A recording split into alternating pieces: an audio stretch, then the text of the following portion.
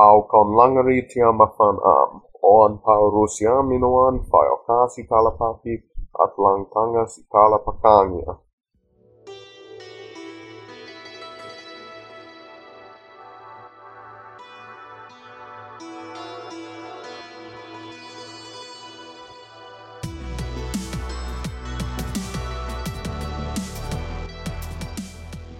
Welcome to Conlangery, the podcast about constructed languages and the people who create them. I'm George Corley, and with me across town is William Annis.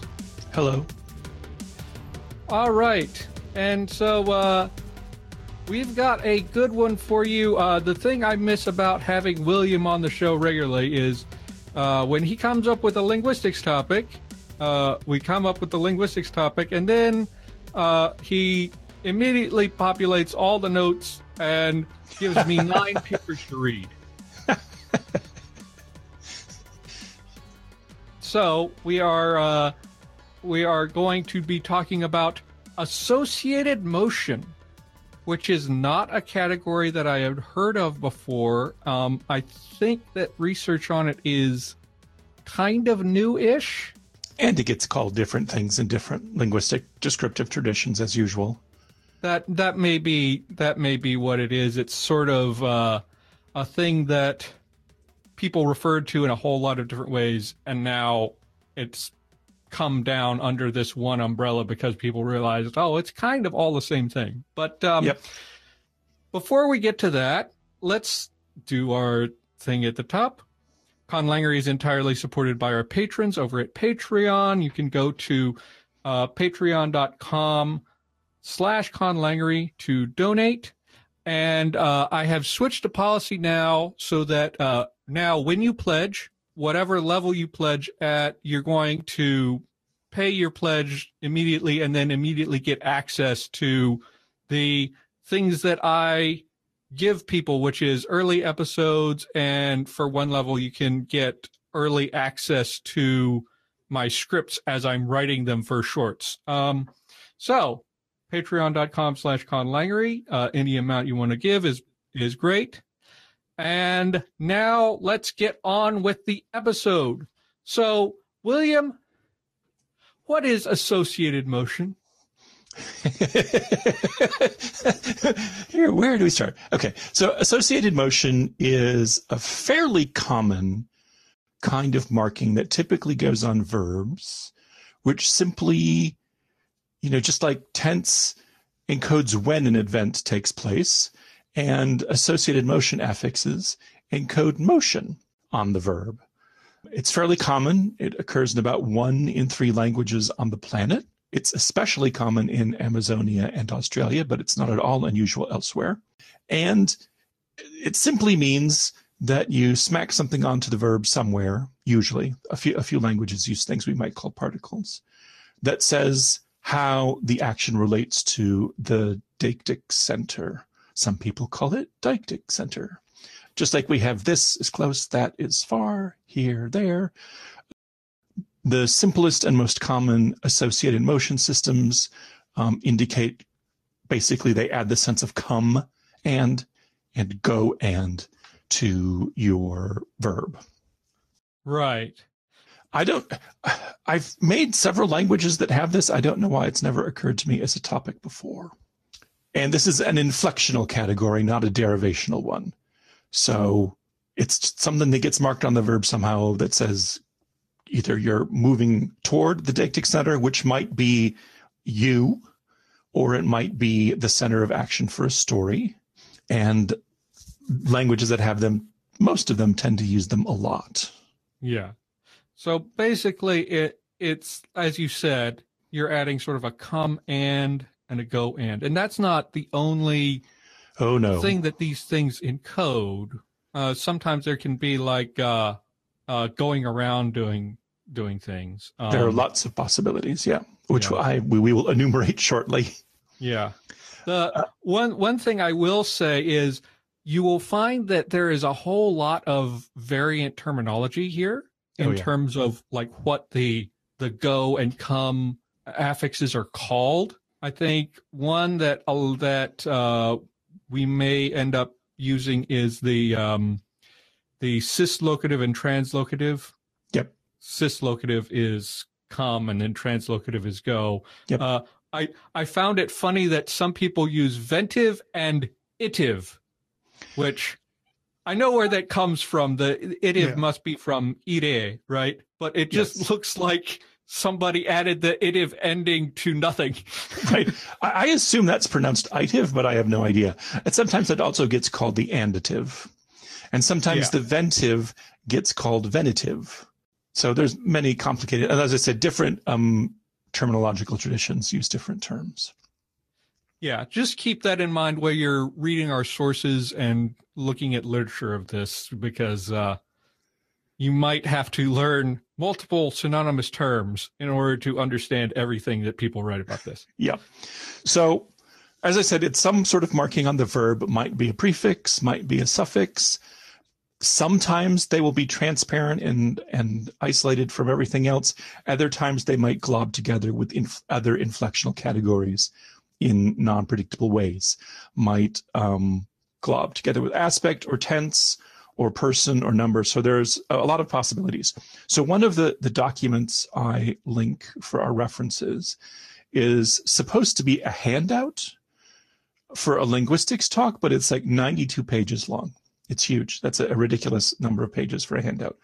But it is a survey of all of these different possibilities across a whole bunch of languages. So you can take a look through that and get all sorts of ideas if you're excited about this idea after the episode is over.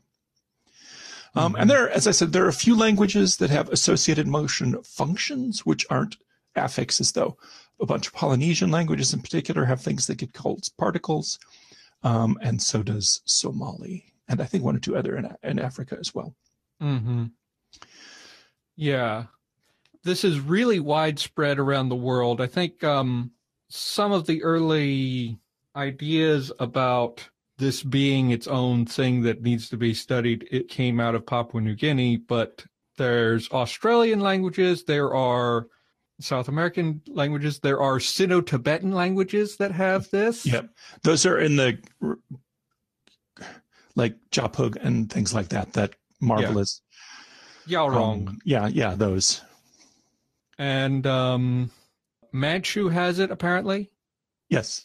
So we have a broad range of, geographic spread of this, which is really good, because if you go looking around at literature on these with different language families in different regions, then you can get a general sense of how it works more broadly. Yeah. And then you can, sort of go about building your own system without necessarily copying from one language or one family or something like that. Exactly. So, as George has alluded, it's kind of a terminological mess. Cislocative and translocative are what I typically use in my own languages, just because that's the terminology normally used in North American language description, and that's where I first really encountered the idea in detail. But as we'll discuss in a few moments, when the motion happens in relation to the action can be different. It might come before, it might be at the same time, it might come after. And so some interlinearizations just give up and do a go and, come and, do coming, do going, right? So they just do all caps or small caps, go dot and for these affixes rather than come up with, especially for something like rente, which has, I don't know, a good dozen of these things. You might as well say what they mean rather than give a ridiculous, complicated term. Yeah. So we've so far been talking about associated motion, and it means things like go and sit would be one morphological verb where the go and part would be represented by an associated motion affix. And these go on non-motion verbs. However, it is very common for associated motion prefixes to be also used as directional prefixes on verbs of motion. Yeah. So if you have a verb like return, it might take, the cislocative, which means return here, or it might take the translocative and mean return there. Mm-hmm. So some language descriptions don't always make a good effort to distinguish those two senses, but it's important to recognize that because some languages do not have that sort of polysemy. Yeah. And I believe we have one source that is actually talking specifically about that, where they call it deictic directionals. Yeah. And the associated motion affixes are the same. Right. Talking about North Africa is another place where this happens. But like, because there's a couple things that I pulled out from reading about that are interesting. One is that there seems to be a grammaticalization pathway where you start with, generally associated motion and the directionals both will come from verbs meaning come and go. Yes. Right? Yeah, they often pattern morphologically very similarly. Yeah. And so one thing that we see here is that there is actually a grammaticalization pathway where these things grammaticalize from the verb as directionals that are attached to motion verbs, and then they will get associated with non-motion verbs with the associated motion meaning and gain that there. And so you would end up going from come and go as verbs to directionals to associated motion affixes. Absolutely. Which is interesting to me. It's also interesting to me that at least when you have the directionals being the associated motion affixes, there's a tendency for a lot of pragmatic nonsense going on. Oh yeah, absolutely. For lack of a better term. I think there can be a lot of interesting pragmatic stuff going on, but one thing that was highlighted specifically with the directionals becoming associated motion is like that thing of you talking about the sequence where it can be either motion before the action or after the action, or even simultaneous with the action.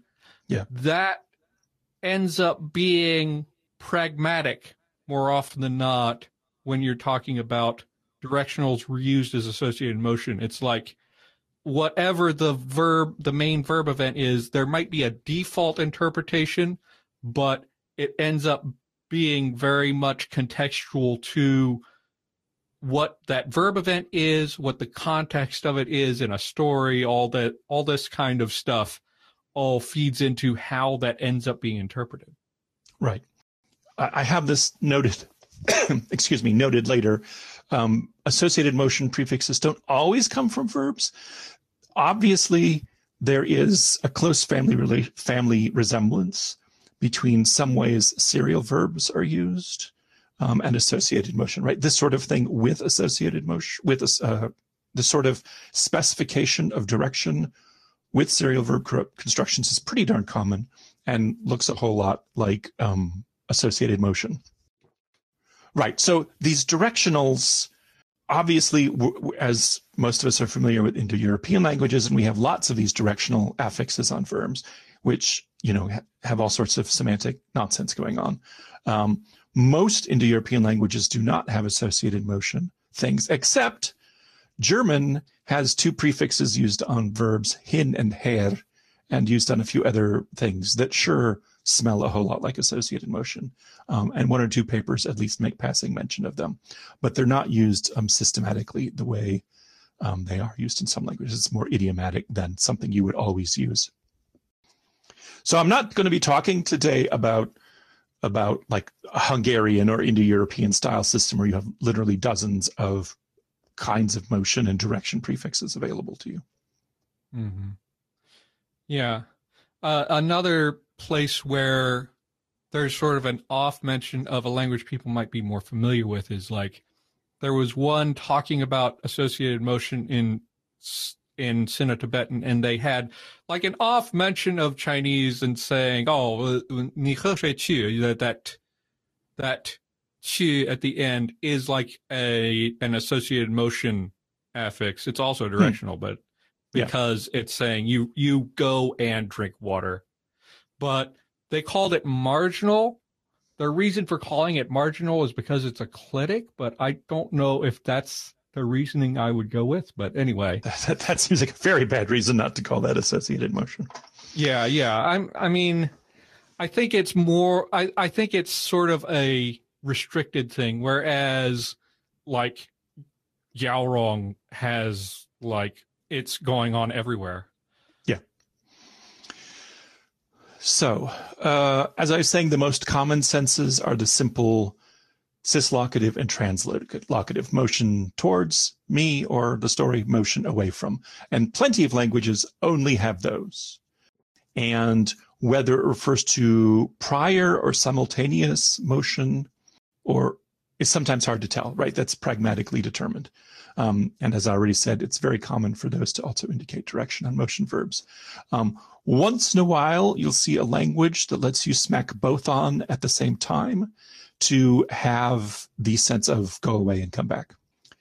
Mm-hmm. Even more rarely, a language will only have one associated motion, and whether it's cislocative or translocative is random. Or you might have an affix that just means there's motion associated with this event and no particular encoding of direction on that affix that might be indicated some other way or inferred from context. Right. So as I said, some languages will distinguish time of motion relative to the event, so prior, concurrent, or after. And once that happens, you can get some pretty hairy systems.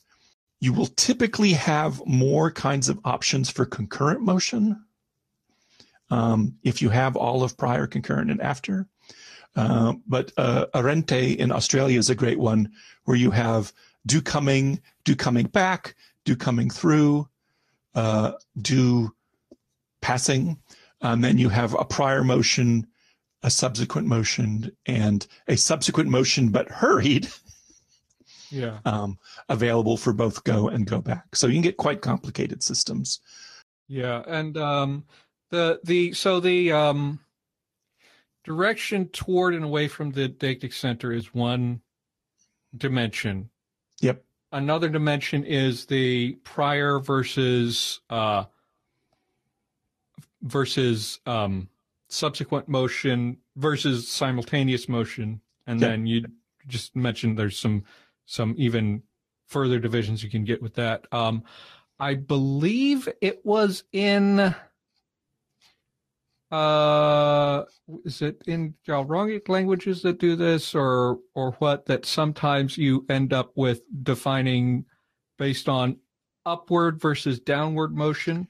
Correct. So if you have your associated motion affixes or marking also used for direction, the two most common additions to that system are up and down.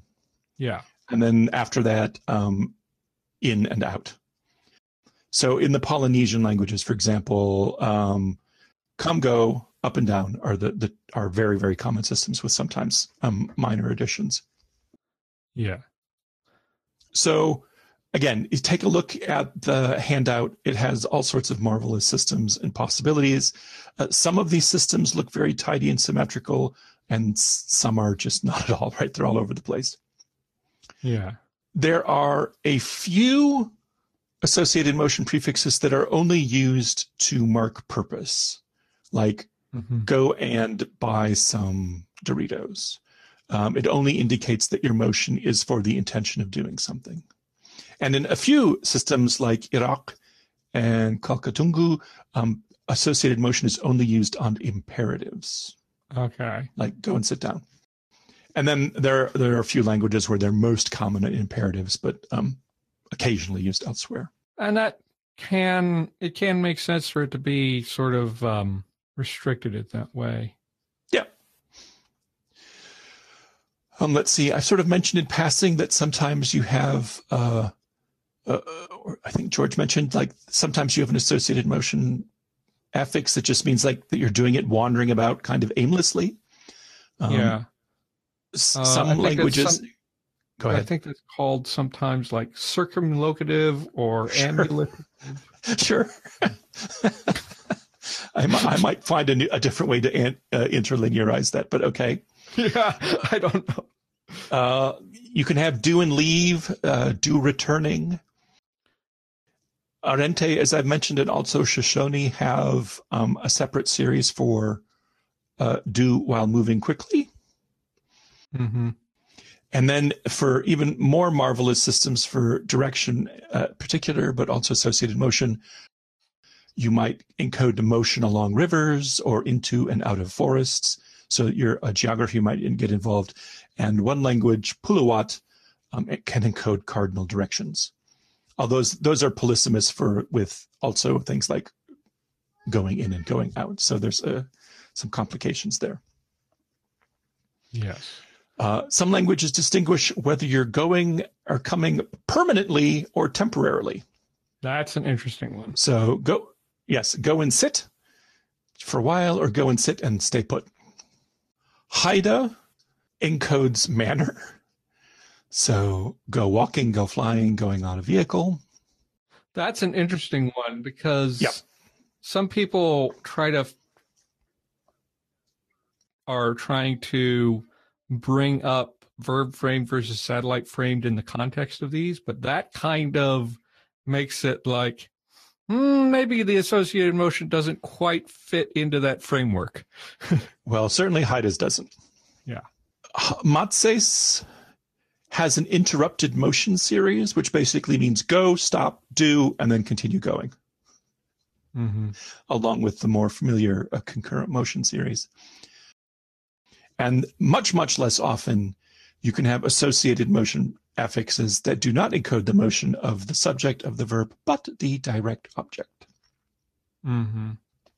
So yeah, I think one of the things was like they always allow you to have the subject, but some languages in addition can have the object be what they're calling the figure in some of these is right. The thing that's undergoing motion. Right. And there's also sometimes there's a semantic involvement in that where if it's specifically like something you pick up and move with you, then it's likely to be that kind of object that will be like subsumed with the subject as the motion thing. But it sort of that's like there's a million fragments of variation on that too. Yeah, exactly. So in a language with associated motion, you might not need a separate verb for bring at all. Same as in serial verb construction languages, you just have something that means carry, and then you smack on the appropriate motion verb prefix. Although that brings up there's another point that comes up here is that sometimes, or I guess often, these languages have the associated motion, but they can also express the same thing with a verb construction that is literally the verb to go or to come and the main verb. Absolutely. It's really important that associated motion almost always exists with normal verbs of motion. What associated motion means is that the verbal action matters more than the motion, that the motion is marked and they care about it, but it's not, it's background information. Yeah. And there's an interesting facet to that too, in that in one or two of these papers, they point out that very often in languages that have associated motion, what they call the motion verb construction, where you have the actual separate verb come or go from the main action, has a bit of a different interpretation in that when they have the motion verb construction where you instead of the associated motion, then the two events are treated separately and can be negated separately or canceled separately. Exactly. Whereas, whereas when you use the associated motion affix, very often that is treated as a single event and cannot be actually negated separately or canceled separately. So that is an interesting thing. It's kind of what you might expect if you were thinking about this, is that, okay, when I'm actually adding an affix to the verb, then this all becomes one action that all sticks together. And this is not the case with all languages or in all situations even, but it is sort of a pattern that comes up. And a similar practice is if you have a causative. Mm-hmm. Is the causer or the causee the one undergoing the motion? You mentioned the Gyalrong languages, Japhug, it could be either the causer or the causee, sort of has to be determined. But in other languages, it's more often fixed, one or the other. So yeah, there could be interesting meaning blends going on there, even though this is primarily a inflectional category. It can dance with derivation in fun ways. Yeah.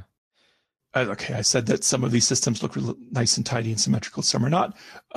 In general, when you have these, they will be marked in the same way. They'll be all prefixes or all suffixes.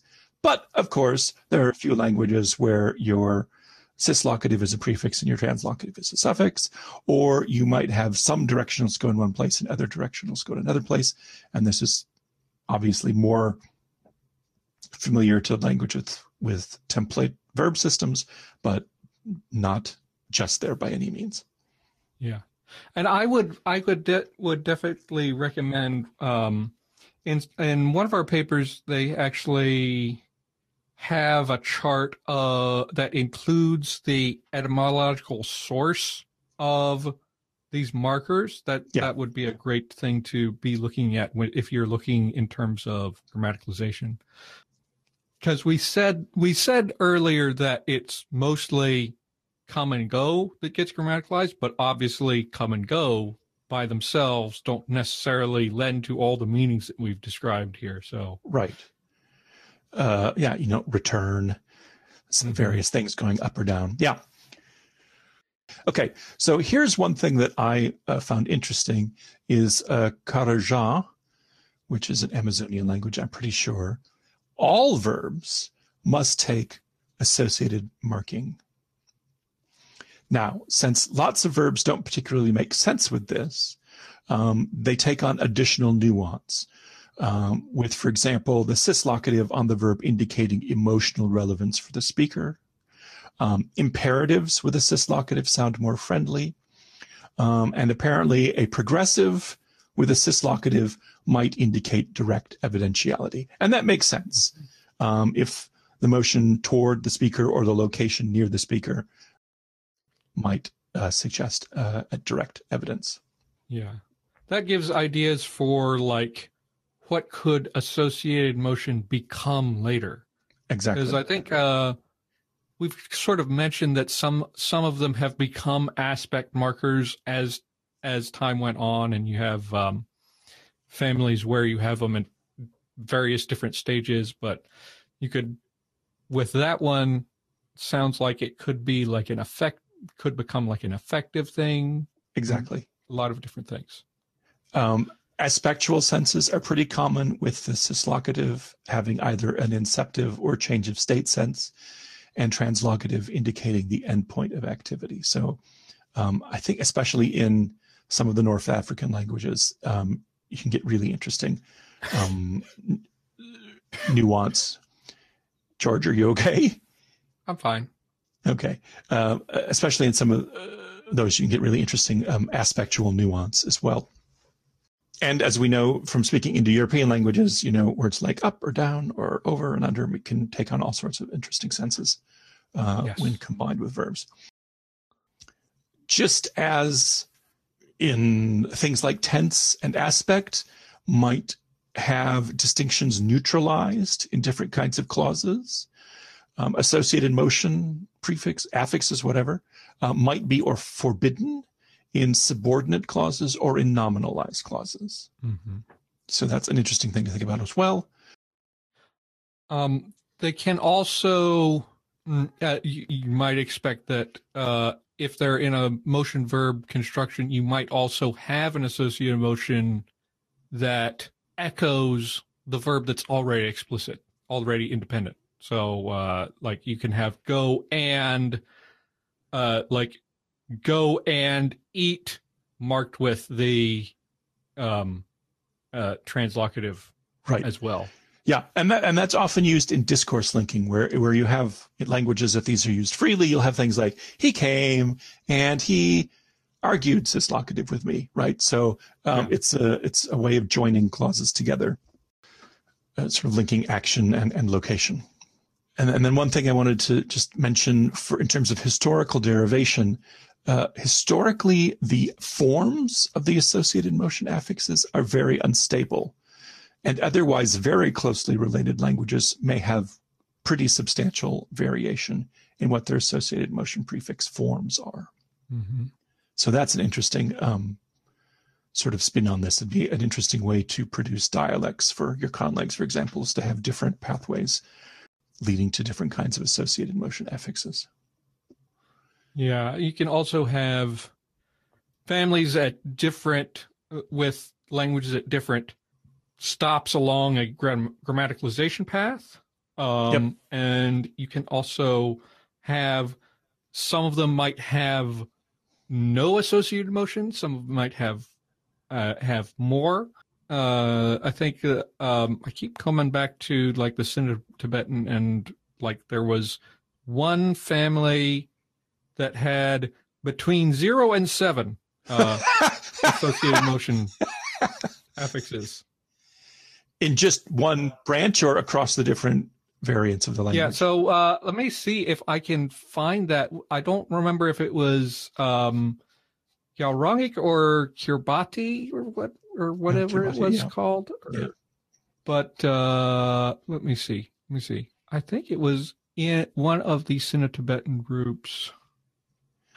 So I was just scrolling through that handout, and I just noticed another thing. Just like we talked about in the demonstratives episode long ago, whenever we did that sometimes you have demonstratives that distinguish above your eye level and below your eye level. Here's Alamblak, which has a associated motion sloping upward and a sloping downward affix for a directional. Yeah. So yeah. By the way, it's the Kiranti family. It's a subfamily of Sino-Tibetan, and so even with cognate morphemes, the languages range from 0 to 7 AM markers. So, yeah, you can have lots of different, lots of variation here in terms of dialects or language families in how many AM markers, what the AM markers are, what's encoded, how far along in grammaticalization they are. So, yep. So that's the main thing I had to say. My main language these days, Kilta, has these, which is why it just occurred to me one day, oh, we've never talked about this on Conlangery. And I use them a lot. For example, I almost always use the cislocative to describe local weather phenomena. mm-hmm. Right. Sounds good. I don't just say it's raining. I say it's come and raining. Me chilivira. Right. It's here. It is definitely a really interesting thing to go over with, because as we've gone over, there's a lot of different sort of variations you can have. To me, we've kind of like jumbled it a lot. To me, I kind of like I almost like the directionals being the same as the associated motion markers, because I think that's an interesting, like, you're possibly at one stage in grammaticalizing these, and also the pragmatic interplay that happens is really interesting. At the same time, like the ones with dedicated associated motion markers tend to have more categories and like a more robust system, I think. Yep. It's interesting. We got into one topic and we get a whole lot of different options in terms of what you can do with it. I think I have not used this before, but I think now at some point, whenever I do the next full language I do, I may try to incorporate it. Yeah, as I said at the start, it appears to occur in about 1/3 of all languages. Daniel Ross, who's responsible for the handout that we'll have included in the links, sort of gives an understatement when he says that the subject is understudied. Right? It might be slightly more common than we think. Sort of apropos of nothing, there's a couple of extra things to say in that. There's lots of examples available, although some of the glosses are kind of hard to read because these languages already have a lot of other inflection. Right. Yeah. And sort of a side thing that came up when I was reading about this is like, I really would like to sometime in the future feature a Galrongic language or talk about the Galrongic languages. Well, you're lucky because the expert on these, Guillaume Jacques, has published a grammar of Japug at Langsai Press at it comes in at 1,000 something pages. It's enormous. So we would not be able to talk about all of it, but it's free, of course, because it's from Langsai Press. I included that in the links. So that's a marvelous thing we should discuss sometime. Yeah, I did not get to that one. Well, it's merely got 1,500 pages, so you'll have time to. Yeah, but Yapug, is it called? Japug. Japug. George from the future chiming in here. I've had a chance to start reading that grammar, and as far as I can tell, the pronunciation of the name of this language is Jipi. I do not know where the G comes from in the spelling, but that's what it is. I probably will be reading that. Language Science Press is great to go look at because it's an open access, not a journal, but academic publisher. So it's full books, and there's a lot of stuff in there. So that's great. And I've seen that grammar mentioned elsewhere, and I may go read that. It's just it caught my eye. I first encountered those when I was looking for a way to do direct inverse marking that wasn't just a copy of Algonquian. Yes. And then I saw a paper that was comparing Algonquian to Galrongic languages, specifically Zbu, and I'm like, wait, there's a branch of Sino-Tibetan languages where you have direct inverse marking on verbs. And almost anything else you would like to find in a language. They're pretty complicated languages with phonologies that start to make those old Chinese reconstructions look reasonable. But I mean, it's sort of interesting because everybody's I'll not go too far longer on this, but it's interesting because my entry, and I think most people's entry to Sino-Tibetan is Chinese, which is the polar opposite of this, almost no inflection. I think that Tibetan has a bit more and Burmese has more, but you look at the Galrongic languages and you see, oh, okay, this language family, if you're going back far enough, went in two totally different directions. Completely different directions. Yep. Yeah. But I mean, William, you have any other thoughts about associated motion that you want to talk about, or? I think No, we just covered when it. when you start a conlang with them, be sure to think carefully about the distinction between associated motion and direction. If you look at this handout, it gives ventative and itive in uppercase to indicate associated motion, but then it also has dir to indicate that they can also indicate direction. And very often they can do both, but not always. Right. And it's just worth keeping that in mind, and it will simplify your thinking, because it's certainly, I know I confused myself for a while thinking about these when direction versus actual associated motion get involved. Yeah.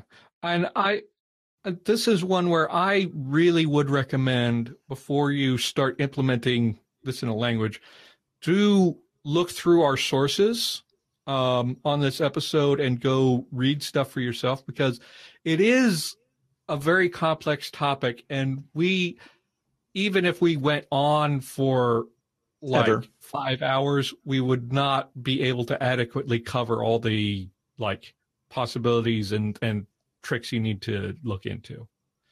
Yeah, absolutely. Yeah, and if you're going to include them in your language, make sure you're thinking about them. If you don't speak a language that uses them, it's easy to forget about them. So when you're coming up with your examples and stuff, think about if it might make more sense, both in example sentences and definitely in stories. You want to think about associated motion, and just make sure that you don't create this feature and then fail to use it, which is easy to do if you haven't assimilated the feature completely. Yeah, there's a lot of things to think about, how it interacts pragmatically, how the associated motion constructions are related to motion verb constructions with the separate verbs. Can there be echoes? All these, there's a whole ton of different decisions to make, and some of them are not super obvious, but it is a really interesting thing. And William, you said like a third of languages have this. I think it's something that conlangers should probably be paying attention to. Absolutely. Yeah. Okay. So I guess that's it for our episode. Thank you all for listening. I hope you all have I hope that 1,000 different associated motion systems for conlangs come out of this. Let 1,000 flowers blossom. Yes. And thank you all for listening. Go to the show notes for sources and to read more about this. And I'm going to say happy conlanging.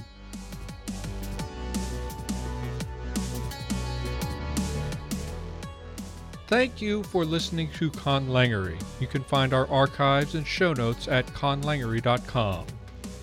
Support Conlangery on Patreon at patreon.com/conlangery. You can get access to early episodes as well as scripts for my shorts as I write them.